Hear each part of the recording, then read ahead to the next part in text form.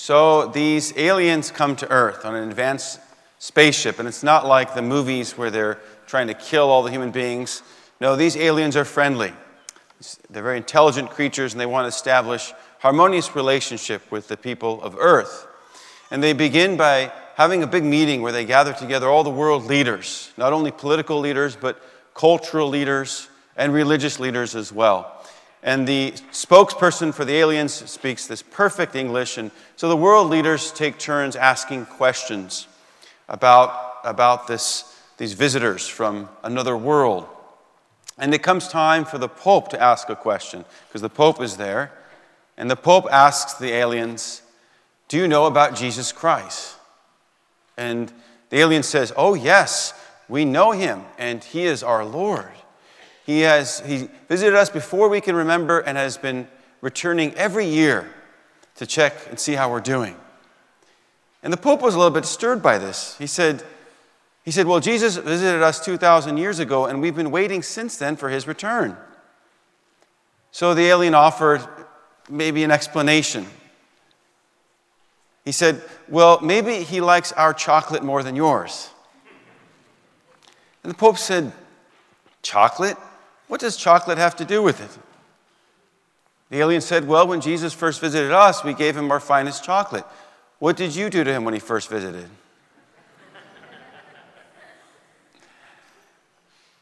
Advent is the beginning of a new church year.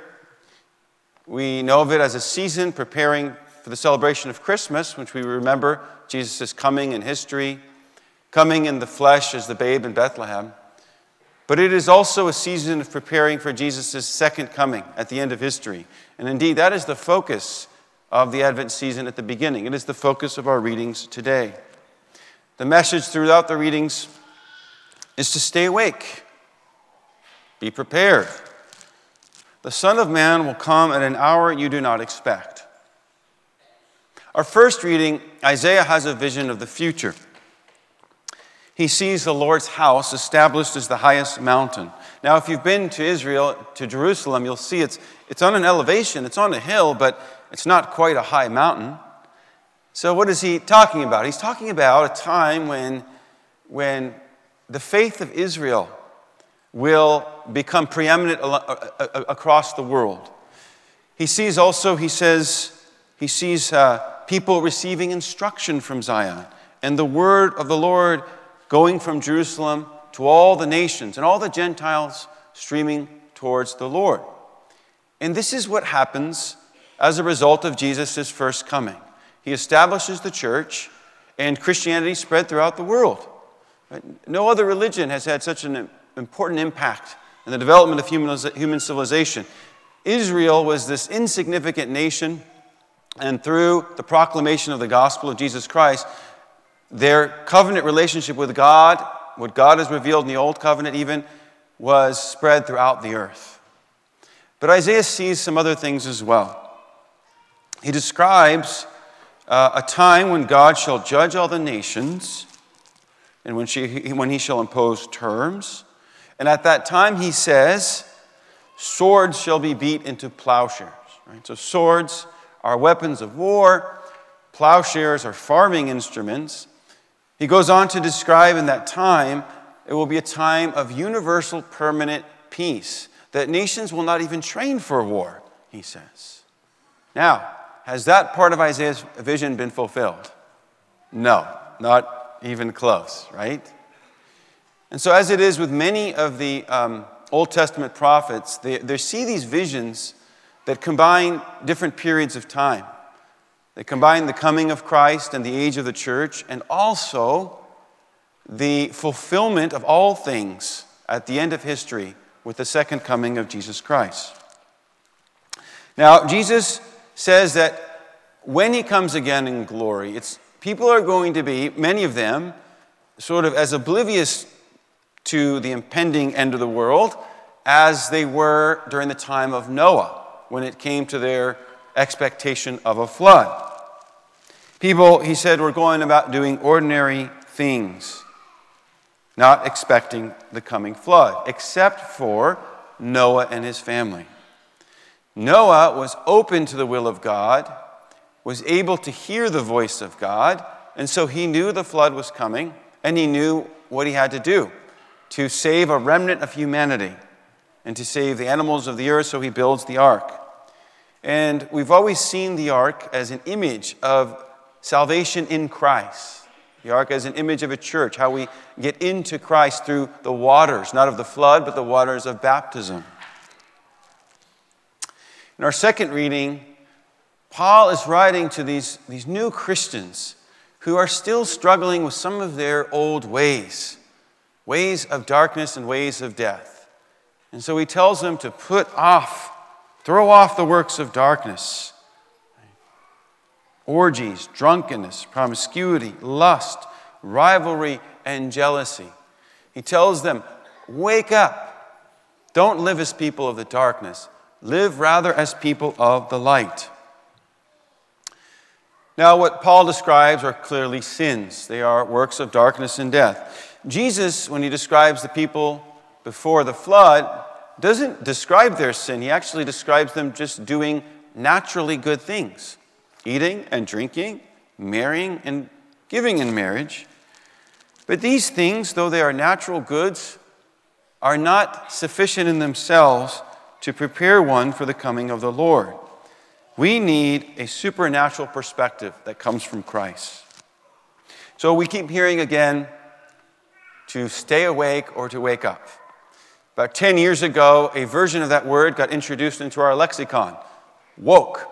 It was used to describe people who were very sensitive to racial injustice and other social injustice. And of course, it's gotten also pejorative meaning of people who are extreme leftists and hypersensitive maybe to things. But that sense of the idea is that kind of everyone else is kind of not seeing what's going on, but if you're woke, you see what's going on. Well, that actually is a Christian idea. That we're awake because we can see things as they are, again, through the grace of God and from his perspective. So being ready for the coming of the Lord at an unexpected hour really means that we are to always be ready in the way that we conduct our lives. So that at any time, right, wherever we are, whatever we're doing, if Jesus were to show up, we wouldn't be embarrassed. We wouldn't be ashamed. Rather, we would be happy to see him. It means also that we are ready for our death, which will come to us at an hour we do not know. And we aren't afraid because we know it means a joyful reunion with the Lord. And I also think it means to be ready for these moments of crisis that call for heroic virtues, moments of being tested.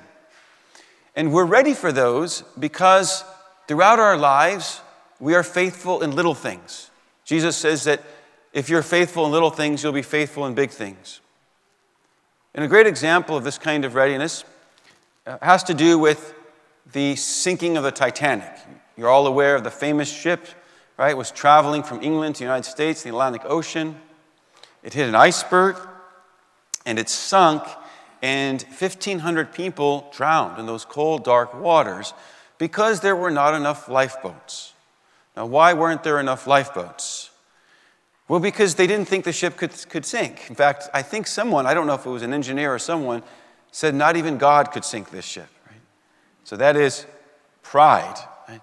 And because of their pride, they weren't prepared when the ship struck the iceberg. Except there was one man on that boat who was prepared for that. Indeed, he was prepared for anything. He was a Catholic priest named Father Thomas Biles. And he had been on the ship because he was going to America to preside at the wedding of his brother. So when the ship struck the iceberg and the alarms began to ring, guess what he was doing? He was praying. He was praying the breviary. It's a prayer that priests and religious pray, the Psalms of the church. People started running and screaming in a panic, but not him. He was calm. He gathered as many people as he could together. He calmed them. He led them in an act of contrition. Excuse me. And then he gave them absolution. He made sure that women and children were first put on the lifeboats.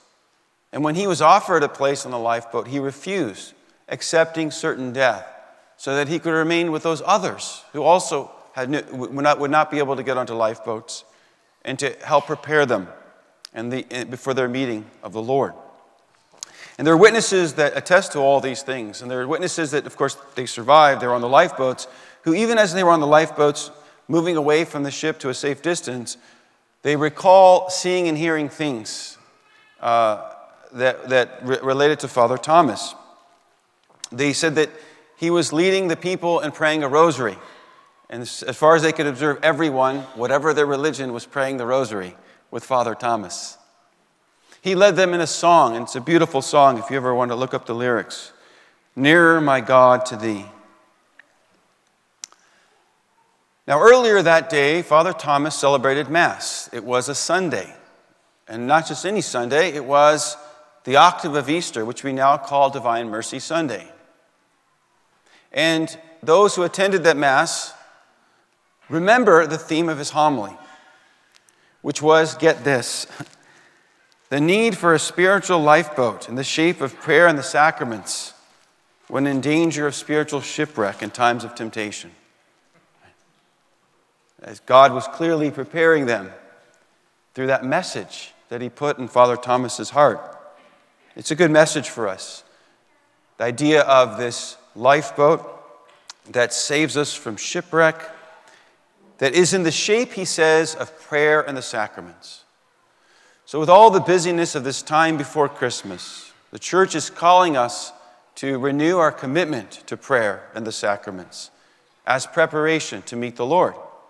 And one of the things we're offering at the church now is confessions every Wednesday and Friday at 5 p.m. And during Advent, there'll be 2 priests there to hear confessions, and there are evening masses on Wednesdays and Fridays. It's always good during seasons like Advent and Lent to try to attend daily Mass sometime during the week. We should be praying with longing for the presence of Jesus and for his salvation now and its fulfillment at the end of time. There is a prayer we say every week at the Mass, which I think is an appropriate Advent prayer. It's a prayer that the priest prays after the Our Father, called the Embolism. Deliver us, Lord, we pray, from every evil, and grant peace in our days, that by the help of your mercy we may always be free from sin and safe from all distress, as we await the blessed hope and coming of our Savior, Jesus Christ.